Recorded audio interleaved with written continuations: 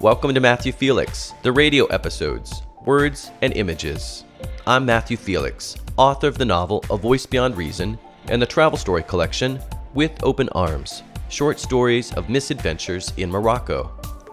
In February 2018, what is now my Matthew Felix On Air video podcast began as an internet radio program in downtown San Francisco. The radio episodes, Words and Images podcast, feature segments from that radio show, in which I converse with writers, photographers, filmmakers, and more.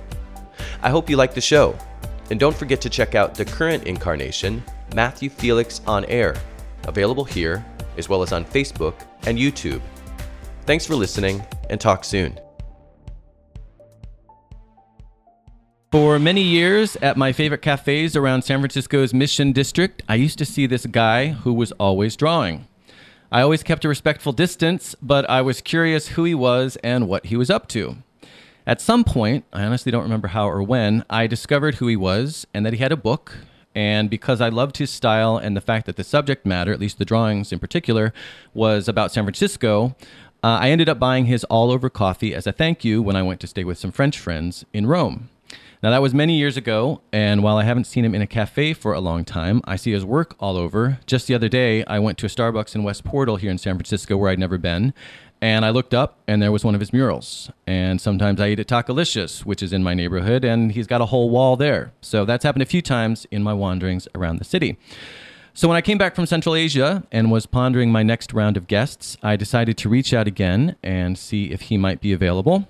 And he was, and now he is, and his name, of course, is Paul Madonna. But to give him a more formal intro, Paul Madonna is an award-winning artist and writer. He is the creator of 2 series, All Over Coffee and Small Potatoes, and the author of 4 books, All Over Coffee, Everything is Its Own Reward, On to the Next Dream, and Close Enough for the Angels. Paul's drawings and stories have appeared internationally in numerous publications, such as The Believer and Ziziva, as well as in galleries and museums, including the Oakland Museum of California and the San Francisco Contemporary Jewish Museum. Paul is also just back from a solo exhibition at the William Blake Association in Le Bardac, France. His work has been made into murals, as I just said, as well as printed onto chocolates, dresses, and hats. Paul holds a BFA from Carnegie Mellon University and was the first ever art intern at Mad Magazine. He is a former editor for the Rumpus.net, has taught drawing at the University of San Francisco, and frequently lectures on creative practice, even when not asked. As luck would have it, he's about to be asked. Welcome, Paul. Thank you. Nice to be here. Thanks for the invite. Thanks for accepting the invite. So how was France? It was terrible. Terrible. So Yeah. they make you do this thing where they you open a bottle of wine at lunch. Yeah. And then they give you things like foie gras, which is, this terribly rich, horrible thing that you have to eat. Yep. And then maybe 4 or 5 courses over 3 hours. That's what they make you do in the afternoons. Uh-huh. We won't even talk about the evenings. Yeah. Okay, so you suffered through it, I sounds suffered like. through it, yeah. Yep. Is there more of you to love as a result, it sounds like? There is actually a little bit more. Yeah, a little bit more. I'm trying to get a little bit less of me to love. little back bit now, less. yeah, Okay. now that I'm here. Well, you know what? We can never have too much love. All right, so I'm just going to jump into something really quickly before we get into your books, which we're going to focus on. Great. But I read the afterword to All Over Coffee, and there were a million things that jumped out. And we could have probably 6 episodes here, 10 episodes, but.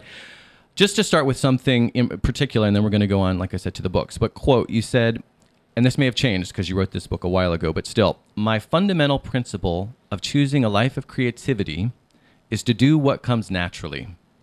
At the time, you were kind of struggling with what direction to go. You hadn't started All About Coffee yet. I felt that if I was avoiding my own work, I must have strayed from that. So my fundamental principle of choosing a life of creativity is to do what comes naturally. Can you elaborate on that a little? Well, first, I'm proud that my articulation from 12 years ago, I'm like, oh, good. I did all right with those sentences. Yeah, it worked for me. I think that is absolutely still true now because, a fundamental principle is as simple as that, right? It's one that underlines everything that I identified much earlier. That book came out in 2007, so I wrote that afterward in 2006. But really, I discovered that principle my early on sophomore year of college. just from having experiences in the studio and what I was procrastinating. Just sort of give a quick overview, which was that I was a painting major. I entered college as an oil painter, and I discovered that I wasn't painting. And I was in an advanced painting class, and we would meet for crits every 2 weeks. And I was a night before critique. 2 weeks, I hadn't been doing anything on painting. And so I'm up, of course, at like midnight flipping through my sketchbook. How can I find something in here that I can turn into 2 weeks of painting? Which of course is a lie. You're never going to fool anybody. But really what I discovered was that my sketchbook was full. It was full of, I was writing short plays, I was writing a lot of scenes, I was doing tons of drawings, and it was rich, and it sort of hit me that it wasn't that I was not working, it was that I wasn't painting. Mm-hmm. Now, I think I'm very lucky in that I could have discovered that I was doing scientific equations or something where I would have had to dramatically change the path I was on. But really, I just had to make some fine adjustments within the course of life that I was already on. Yep. And it was that discovery of not what do you think you should be doing, but what are you actually doing, kind of when you're not paying attention. Yeah. And from then on, it became the thing that I'm always checking in with myself. Because we all do it, right? We all make these things up. And that's how anybody who's ambitious and has dreams and has goals, you have to project yourself into the future. But then there's the sort of back and forth of keeping yourself disciplined and on track while also checking in and saying, is this true to where I need to be going? And it's a difficult line. Right. And that's why it struck me, because I think you could easily just gloss over this line. But I just know so many people, myself included, where creative people, whatever the medium that they're working in, where we, like you said, we sort of identified something that we feel like we're quote unquote supposed to be doing or we should be doing. And maybe our soul, our spirit, our creative, whatever is telling us, no, actually, this is what feels right. And having the courage and the being conscious enough to see that and then trust that, I think also. When you've kind of convinced yourself that you're supposed to be doing something else, in your case, 2 weeks of painting that you neglected. So thanks for that. Anyway, that's why that kind of struck me, because I think a lot of us go through that when we're creating. Okay, so All Over Coffee. Yes. What, for those who aren't already familiar with it, what is All Over Coffee? In order to answer that, I have to say, to this day, I think the biggest success of that series is that it's still almost impossible to define. Yes. Like you can't set out to make something that is indescribable. And that sounds like it's being, I don't know, kind of a high-minded, lofty or whatever, but everything gets put into boxes. Yep. It's just sort of it's like gravity. It falls down and it rolls into a box. And who knows, maybe undescribable is a very small box with a small opening, and so very few things fall in it. But it's enigmatic. And I think it's because what I was doing was I was combining mediums and contexts in ways that they hadn't been combined before.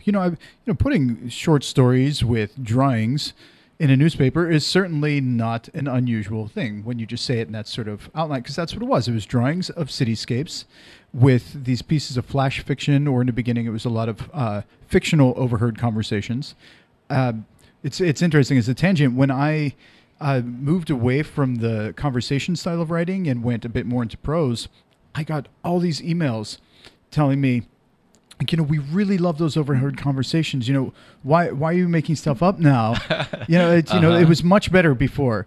And I'm like, I actually made all of that other stuff up too. And what's interesting was when you present it in that conversational form, there is an expectation on the reader's part that they are taking something real. And I hadn't even understood how deeply the audience was responding until I stopped doing it. So it's interesting, that feedback.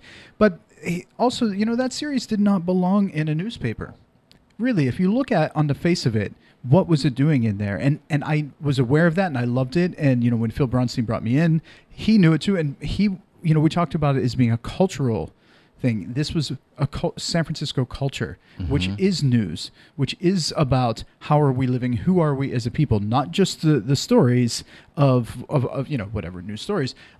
So I think that it's the combination of all of those things. If I would have just done All Over Coffee only, let's say, and present it in a gallery, it would have been received very differently because it's context. People were coming in having expectations of what they see in a gallery, and so they come from that point of view and then assess the work based on that. So people go to the newspaper and have an expectation of what they're going to see. So that combination of story and image in that context, I think, is almost more important. Yeah. However, it was then collected into, I did 2 books, and that went much further than the series. So there's been a lot of people who discovered the books and didn't know that it had been in a newspaper until they, read the afterword or whatever. And the work still holds up. So I don't think it's only successful because it was in a newspaper. But when we talk about describing it, I kind of have to talk around it rather than giving you some solid words. Okay. Well, again, just for the people who weren't already familiar with it, it did actually run, it wasn't a short run in the newspaper. No? It was a 12-year run from February 2004 to December 2015 for a total of 726 strips. And then, as you just referenced, it was collected into 3 books published by City Lights Press, All Over Coffee, Everything Is Its Own Reward, and On to the Next Dream. I'm going to read you a quote to help you define a little bit, again, for our readers, what Great. it might be. Wait, a little bit. Where's the quote come from? So the quote comes from your afterword. Oh, okay. Which So I read like you're 5 quoting me times. again. I'm quoting you again. All I'm going to quote you right, a we'll lot. see how this sentence holds up. Yeah, we'll see how this sentence holds up. I am going to quote several other people, but I'm going to quote you probably most of all. Quote, All Over Coffee began as a deconstruction, then reassignment of how words and images function in the newspaper comic. And this is going to be a recurring theme in your work, including the novel. So it's not just comics that you end up pursuing this exploration of the relationship, deconstruction, reassignment of words and images. But what does that mean to someone? Well, just what does that mean to you, I guess, in creation of All Over Coffee? Well, it's about the conscious manipulation of the medium. Taking it apart and putting it back together. We talk about creative process all the time, and what do those words mean? It's so abstract. Does it mean just like going in and I'm just like, do I throw paint all around or whatever? And my process is incredibly analytical. It's about organization, and I'm actually a very mathematical person. I like math. I'm drawn to systems. I'm drawn to order, and so when I look at something, I begin to take it apart to understand how it's made. And there's sort of a reverse engineering.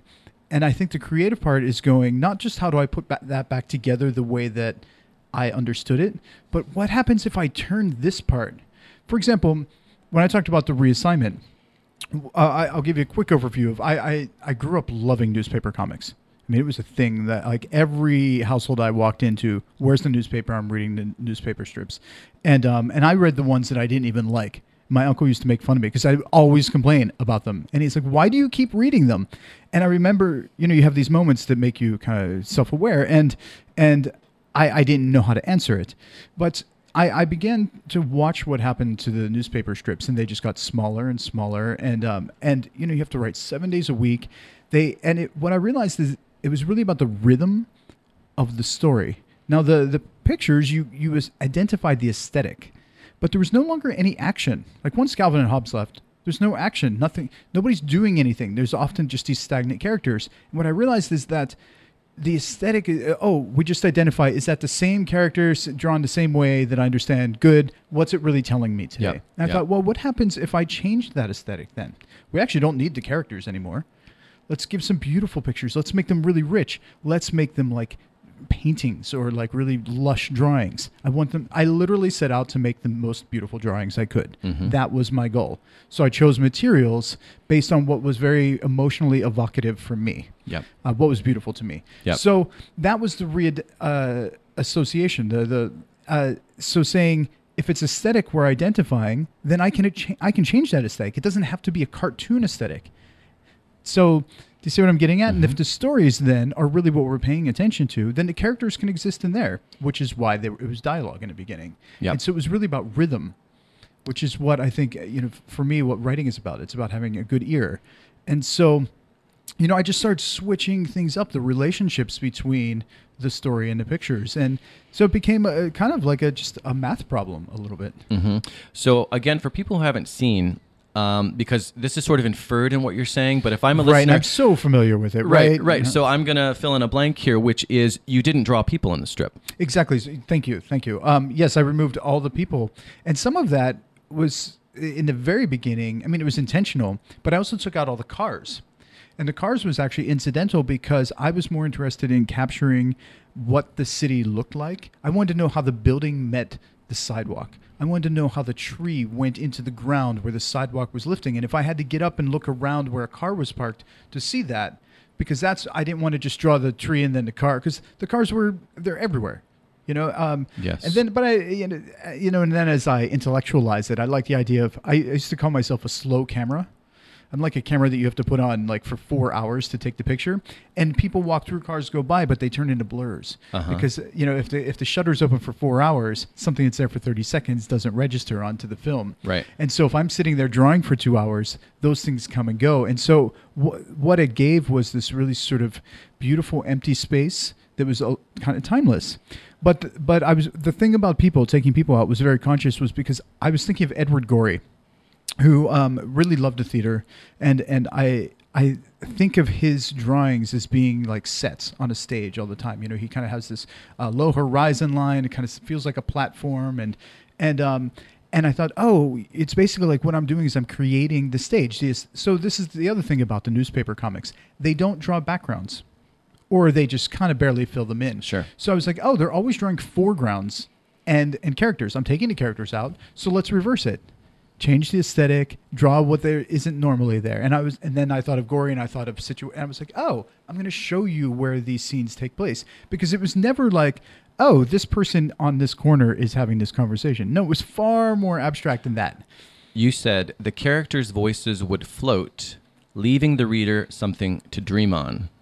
You also said drawing was integral, of course, but the visual information couldn't steal from the reader's imagination. Exactly. Which I love that. Yeah. I love that. These are all holding up. Thank you. See, You're you've pulling done out so good well. ones. Yeah, I'll feel really bad if I give you a quote and you're like, oh shit, did I actually say that? I'll just be like, all right, well, we'll edit that out. It's 10 years later. It's all right, once in a while. But the other thing with regards to taking out the cars, because this is another one. I think you're going to be 3 for 3 or 4 for 4. Where did this quote go? Hold on. The pieces are designed to be lonely. Mm-hmm. Taking out all the cars, taking out all the people was a way of quieting the scene. Offering stillness is not a bad thing. Yeah, I agree. I think... you agree with yourself? Oh, yeah. Sorry. That was too easy. Oh, sorry. Hi. It's like when I'm doing a filming where I'm playing two roles and having conversations. Yeah, exactly. Like, you're so smart. It's my fault. I'm putting you in that situation. So. No, I should say I still agree. Yeah. Maybe with that concept. Like it's still important to me. Yep. Maybe it's a better way of saying it. And, there's the easy argument of like, we live in a fast-paced life and everybody's connected. But here's the funny thing about that concept. I think every generation has felt that way. Every generation has been on the cusp of the most amount of technology, the most amount of connectivity. And so they always feel like they're moving so fast. And if you think about that, if every generation has always felt it, then in essence, we're not actually experiencing anything new. Mm-hmm. We think we are because the tools look different. It's a variation on the same thing. Exactly. So in essence, we still have to get back to the things that are human. And, for me, I spend a lot of time by myself. And I am a social person. I like and care and need people.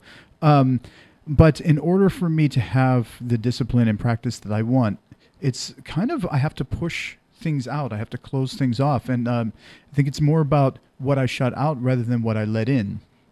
And that's what I mean by the stillness is giving pause, taking a moment. And that was sort of what I was always chasing. Like for me, one of my solid definitions of success is having freedom of time, because that means that if I need to pause and break, I will. And I think that when there's quiet and we have to say, what am I doing? What am I going to do? Something changes in the brain and we become aware that we have control over making choices and that we're not on just a routine. Yep. I always say for me, the biggest challenge to creating whatever I'm going to create, it's not inspiration. Everyone says, where do you get your ideas? Isn't that hard? It's finding the time and space for me. Yeah.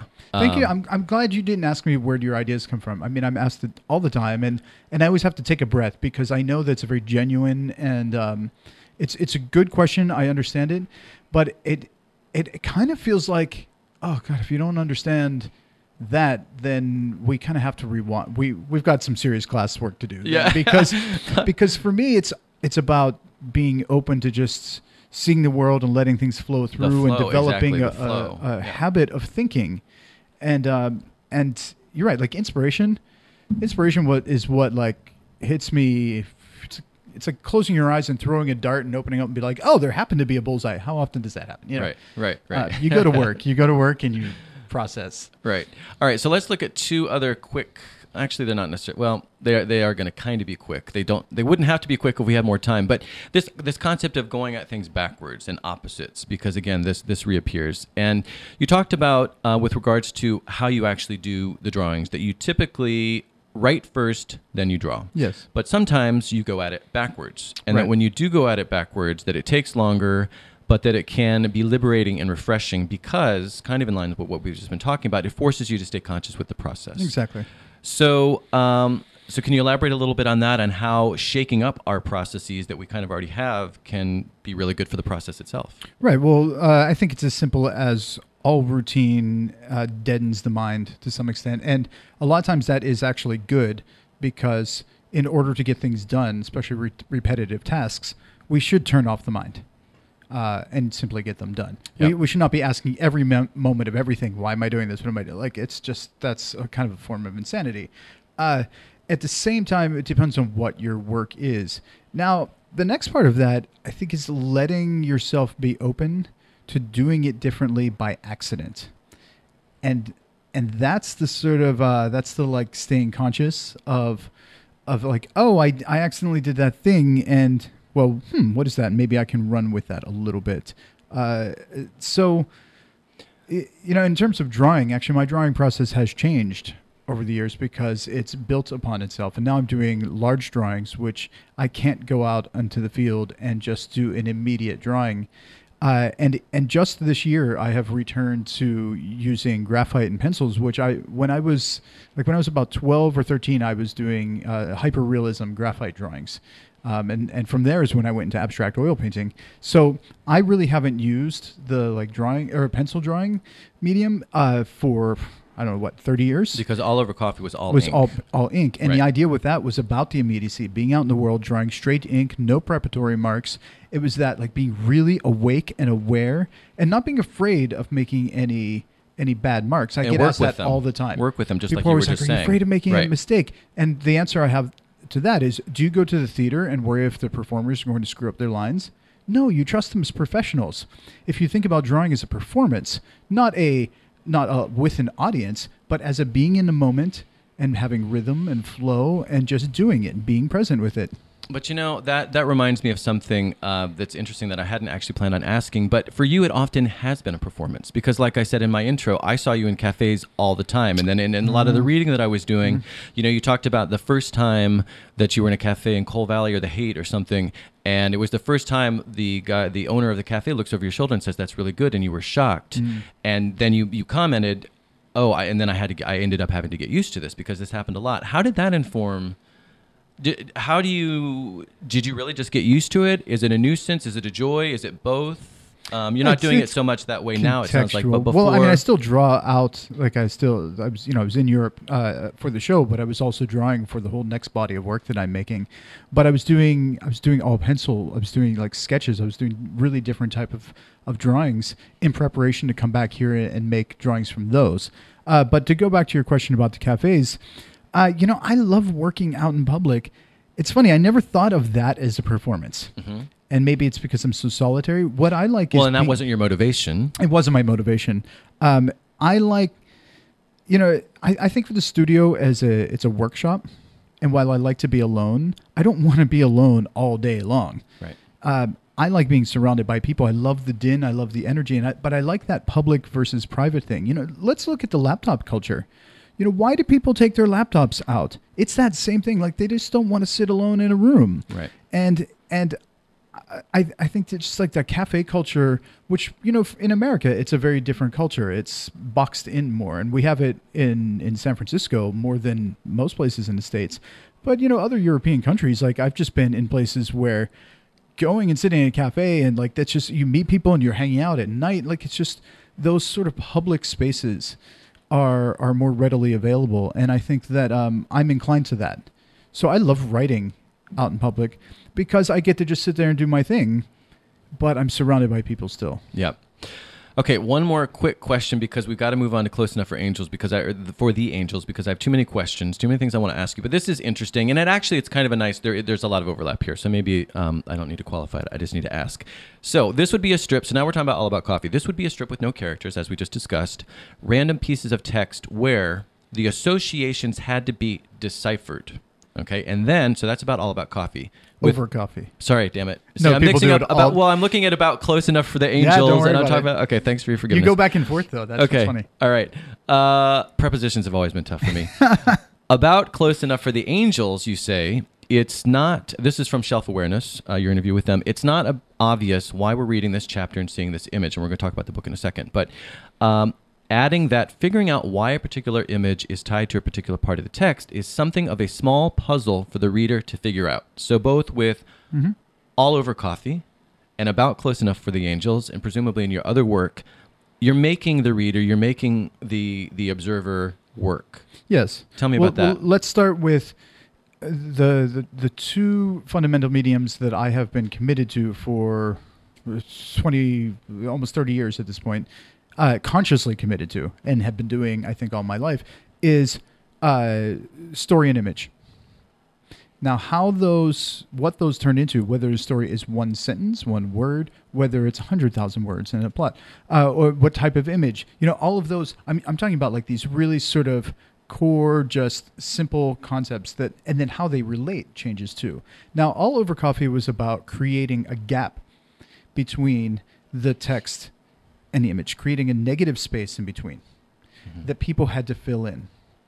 Close Enough for the Angels, because it was long form, I felt like I couldn't do that successfully because it's basically time-based. A novel's time-based. It takes you time to read it, and some people can read a book in 2 or 3 days, and some do it over the course of months, and so it occupies some of your life. And at a certain point, you just want to know that it has a relationship. And at what point, if it doesn't, does the author tell you that, no, it's okay that it doesn't, and you have to trust me that it doesn't? Because there's a great deal of trust in storytelling. And if the author betrays that trust in any way to show that they're not doing a good job, we lose. Think about it this way. I think of it as you go into a cave and you trust your guide. Even if halfway through your guide wants to make a little joke and it's just like, oh my God, wait, which way are we going? And it's, I'm just kidding. Even after that, you're like, I don't really like you. Right. Like, don't pull my now leg you've like shown that. me Now you're I capable am of that. terrified. Yeah. I'm terrified, and you made me feel terrified, and that's uncool. Now we can allow the reader, viewer, to feel lost. They can feel lost, but they still have to trust the guide. Yeah. So that said, I took a different relationship between image and text in the book.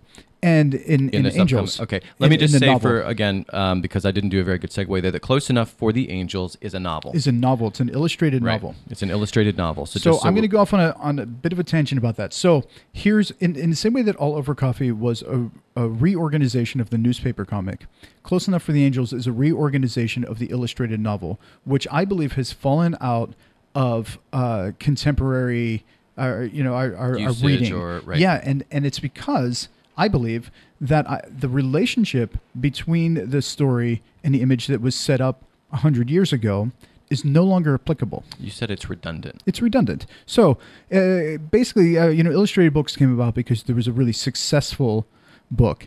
And in order to capitalize on that, a publisher began commissioning drawings. And you have to figure, this is in an era when people didn't engage with imagery so often. They didn't have like televised versions. They There's didn't a have big novelty photographs. effect. Exactly. And so you got to see it realized. And as we went through time and printing became more readily accessible, and so people would just make illustrated books. And I think that we engage with imagery so much that I believe it steals from our imagination. Because we all have a relationship with a story. It's one of the reasons why it's difficult to see a film. I mean, one, the story is always condensed, but two, it's like, didn't really feel that way. That's not who I saw that character as. You mean if you've read the book? If you've read the book, because you have a relationship. It's actually a personal experience for you. And there was a great deal of creativity. Yep. You envisioned it. And so you held that, and that becomes your relationship with the story. And so for me, I wanted to make sure I didn't do any of that. So I wanted no redundancy. If I was talking, And if I was talking about a scene, a place, I wouldn't describe that place. I would show it to you. But really, the crux of the relationship, and I'm not giving anything away because I think it's important to know this about the book, is that the drawings are made by the author. Mm-hmm. And the story is why the author made these. Because it's a first person. Wait, the author being the character, the protagonist. The protagonist. When you say the author, you don't mean you, the author, you correct. mean the protagonist. The character's name is Emmett Hopper. Emmett, right. And he has made these drawings. And the story is why. Why he's made the drawings. Why he's made them. Yeah. And so it starts to become clear. Like at first, they feel disparate. There is that gap. But my job as the author was to actually fill that gap then because it was long form. Do you want to tell us a little bit about the story itself? I mean, yeah. So Emmett or not so much. You don't have to. Yeah, no, it's funny. Because there was hesitation there, so you don't have to. Only because I'm just like, oh, wait, I'm terrible at the elevator pitch of this part. I mean, I know how to describe it in those two sentences of the relationship. I could read the forward reviews quote if it's easier for you. Oh, yeah, sure. And then I'll Told in 3 alternating, expertly interwoven sequences, the book traces Emmett's first travels in Thailand, his early life in marriage, and his later life as an artist. Mysteries abound. Some are ultimately revealed, others left tantalizingly unresolved. Hey. So there you go. Yeah, I mean, Emmett Hopper is this this sort of character that it's interesting because many people have asked me if he's a veiled autobiography. Oh my God, they always do that. And that was actually a real challenge of writing an artist. And here's the thing: I knew that by doing this new form, I said, "Oh, I'm trying to do a new version of how an illustrated novel works." And there's a concept of if you're going to break a rule, do it as simply as possible. Don't overcomplicate it because people come in with an expectation, and if you defy that expectation, it can't be complicated. They have to understand it They're quickly. going to cut you a little bit of slack, but a little bit, but don't make it too much, too difficult for them. And so for me, I was like, well, what's the simplest way? Oh, the authors created these images, which gives me the freedom to release the images from that illustrative role. You see what I'm getting at? Mm-hmm, yep, and that was my goal. Yep. And so in some ways, I built the entire concept of the novel around the relationship that I wanted to create between these two things. Right. And it built this character and built a scenario. And so that was always the thing I would return to. Is it serving this? Mm-hmm. And it's good to have that sort of true north to always fixate on. But the type of character that Emmett is completely different from me. Mm-hmm. And so it was really fun because here's the thing. I think if you write too much from your own, there is the propensity to then start to moralize and to you have to get it right and you have to philosophize.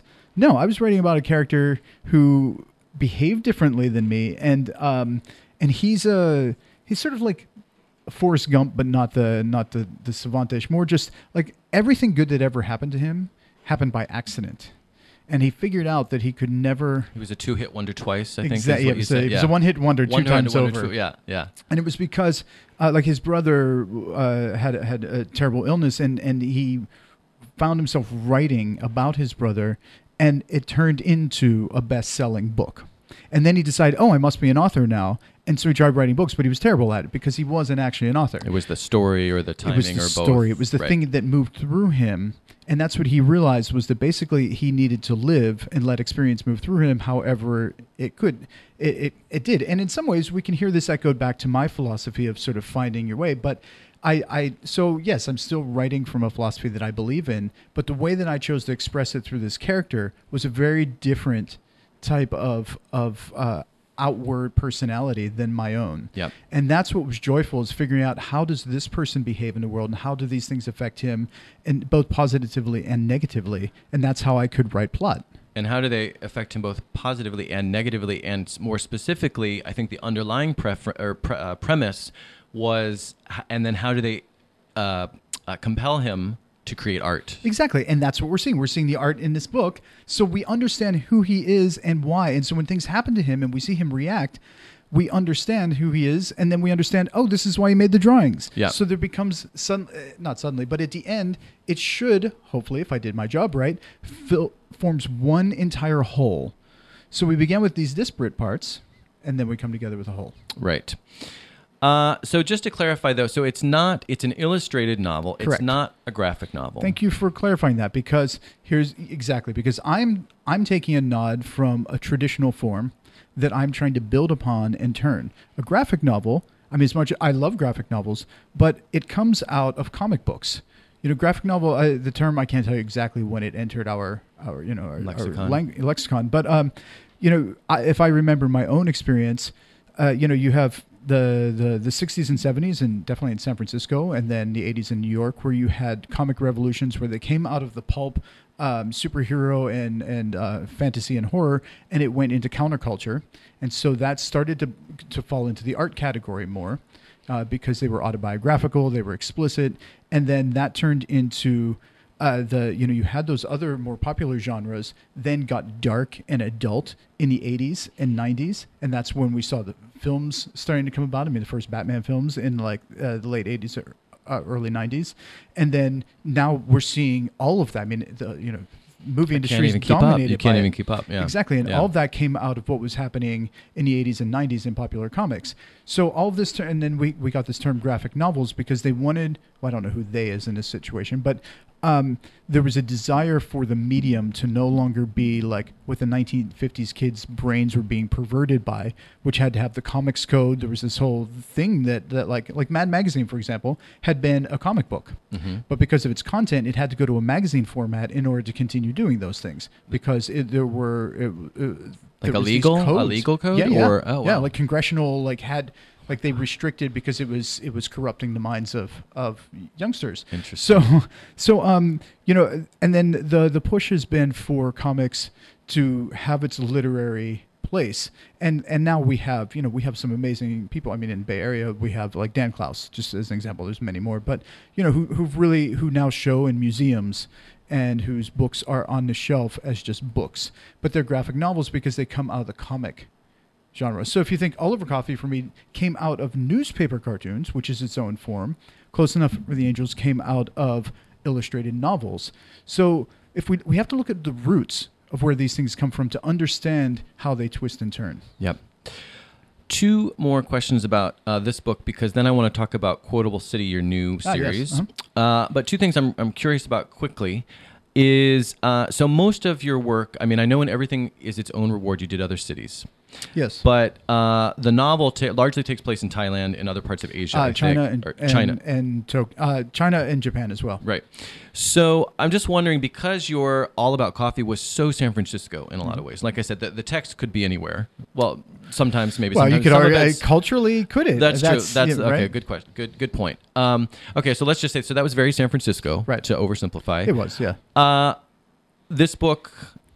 Why South? Why Asia? Well, okay. So here's the thing. And when was that challenging to make that shift or not? Well, that's a good question. I'll try to answer it both in one. So let's rewind to, I'm selling my first collection of Oliver Coffey, and I would literally have these conversations with publishers. Hey, everybody here loves your work. I'm actually looking at something we've cut out from the newspaper that's been hanging in the office. We all love it. We're not going to publish your book because I kept being told that it was a regional. And at the time, publishers did not want to be regional. These things go through fashion. Sure, sometimes they want to be regional, sometimes they don't. Yeah. And I knew that it wasn't, because I was getting emails from around the world. I was selling drawings around the world. I was making a living selling my drawings alone from the series. And I was like, and I told them this, and while they could intellectually say, okay, maybe you're doing that, but we know no. And City Lights was like, no, we think it'll sell. Yeah, it'll sell, no problem. Yeah, and it did. It really started. It sold all over the world, and so my goal, I just started traveling a lot more, and I wanted to open it up. I was like, I have an audience around the world. Oliver Coffey didn't have to be San Francisco specific, but because it was based here, it was still seen as a San Francisco book, and I don't want to say it bothered me. It was just that I felt like it was overlooked that there was so much travel in there. But I had first gone to Asia in the late 90s and really fallen in love with it, Southeast Asia particularly, and I'd always wanted to go back and make something. So it had been 20 years, and I'd wanted to go back, or maybe not quite that long, 10 years, and I wanted to go back. And I thought this is a good way to really differentiate, because I'm also breaking form. I'm breaking out of that like newspaper comic redefinition. I'm now tackling a different genre, a different medium, really. Yep. I mean, I'm still doing words and pictures, but they're different. They have a different set of rules. And so I thought, well, what better way to set it apart than to just make this all set in Asia? I mean, a lot of the story takes place in San Francisco, but the drawings that Emmett makes is about how he ended up having, like, basically running away to Asia. Yep. And why did he get there, and why did he make all of these? And so I thought it was great to be able to write this story that was based in a place that I knew and sort of ground it to in not just San Francisco culture, but to an American audience, keep it in the States, and then allow these drawings to say, well, why are we looking at these places that are actually not even where the story is? Yeah. And for Yeah. that to come together. Yeah. And you asked if it was challenging. Of course, it's challenging to go to a new place and draw, but there's that's part of the excitement. That's part of the performance. You want too. it to be challenging. I have to, exactly. You want It it to keeps be me challenging. awake, and I have to look at things I differently. was going to say, you look the same, but yeah. And although I was sweating a great deal because it was I know it's hot. insanely hot. It's and hot. So I had to look at things differently, and also I did a lot of drawings that didn't get used. I think there's about like 101 drawings in that book, and I started over 170, close to 180 drawings. And that's a lot. And a lot of the early ones didn't get used because as I was figuring out the story, I was even figuring out what's the point of view. Mm-hmm. Because once I began to understand him and why he was making these, I actually started making different drawings. Okay, sure. And so that kind of gave me, it was like I would step into the character and say, well, where do I need to stand? What am I really looking at? And so my compositional elements, even my subject matter changed. All right. Speaking of change, we're going to transition to Quotable City. Although I do want to say, before we transition, that you're working on a sequel.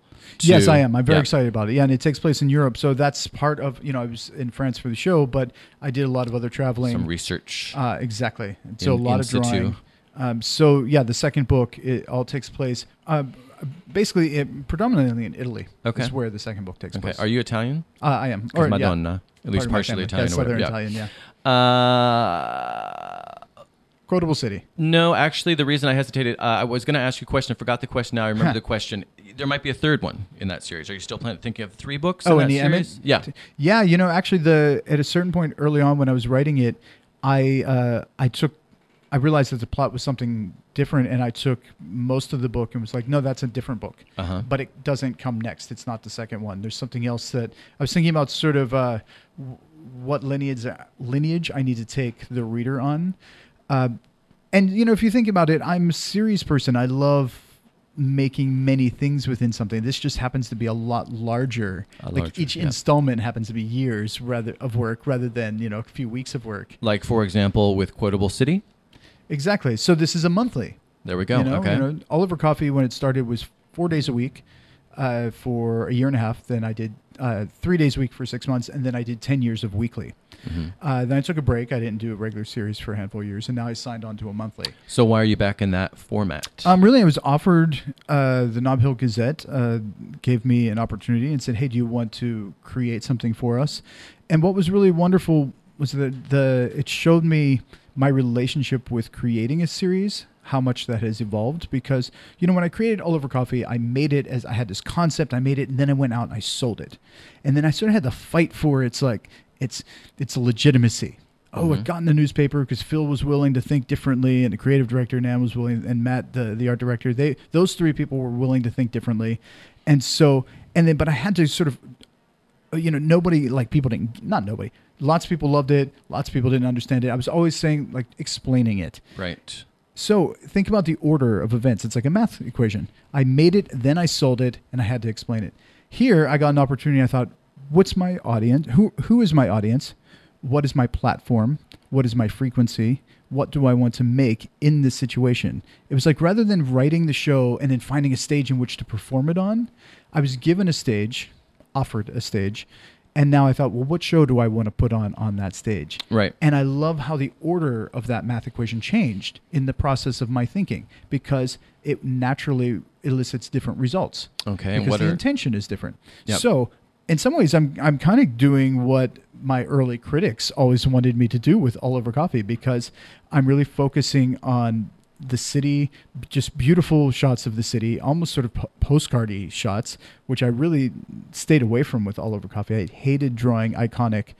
See, my joke was if I saw a bunch of people taking a picture of something, I'd turn around and draw what was behind them. Yeah. Because I wanted the beauty in the everyday. Here, I'm really sort of celebrating the what we all would go to naturally for beauty. Right. For example, I had never drawn the Palace of Fine Arts. I loved that place, but I never drew it. Mm-hmm. So for my first piece, I went and drew the Palace of Fine Arts. Well, and I noticed, insofar as approach, and we just have a minute or two left here, but I noticed that the Palace of Fine Arts actually goes with the story. Well, that's the point. So here's the other thing. I want to focus on people who've helped shape San Francisco. Ina Coolbrith, in this primarily case. Women who've contributed to the shaping of this city and making it what it is, who have been forgotten. And I find a place that they've had a relationship to, they've affected in some way, and find a quote from them. So I can give us this sort of meme-like quote and then give a brief little bio so that I can help these people stay in the new history. In June 1915, at a ceremony held at the Pan Pacific International Exposition in San Francisco, poet and literary figure Ina Coolbrith, 1841 to 1928, was named California's first poet laureate, and in turn, the first poet laureate of any U.S. state. Yes. That's just a little shout out to help with that mission. Exactly. And the relationship to the Palace of Fine Arts is she was given her award at the Palace, and she took the opportunity to not just say thank you, but to say, hey, I would have never had this opportunity had I never been a poet. Beautiful. We are completely out of time a few minutes ago. Oh. So I've got to go before the computer drives us out of here. But well, thank you so much. No, thank you so much. This was great. And like I said, we could have done 6 more of these, and maybe I'll convince you to come back. PaulMadonna.com, NobHillGazette.com. Thanks for being here, Paul. It's great meeting you and getting to talk to you about all your endeavors and the creative process. Thank you. Thanks. Bye. So that's all for today. Like I said, I'm going to have to do this really quickly. Thanks to today's guests, Falk Kameen, Program Director of the Humanities Mellon Scholars Program, both at Foothill College and De Anza College, as well as All Over Coffee and Quotable City artist and writer, Paul Madonna. And thank you for listening. If you liked what you heard, please help me spread the word. On today's show page, you'll see many ways to share on social media. If you see a post on Facebook for an upcoming show that sounds good, please share that. It all really helps, and I really appreciate it. For more about me, my website is MatthewFelix.com, and links to my social media, books, audiobooks, other podcasts, and all the rest can be found there. And as I mentioned at the beginning of today's episode, if you have any input about the best day and time for the next phase of my show, please go to MatthewFelix.com or my Facebook page for the link to a 60-second survey where you can weigh in. I would really appreciate the input. Last but not least, if you have any comments, show ideas, or just want to say hello, you can email me at felixonair@MatthewFelix.com. Thanks again for listening, and have a great week.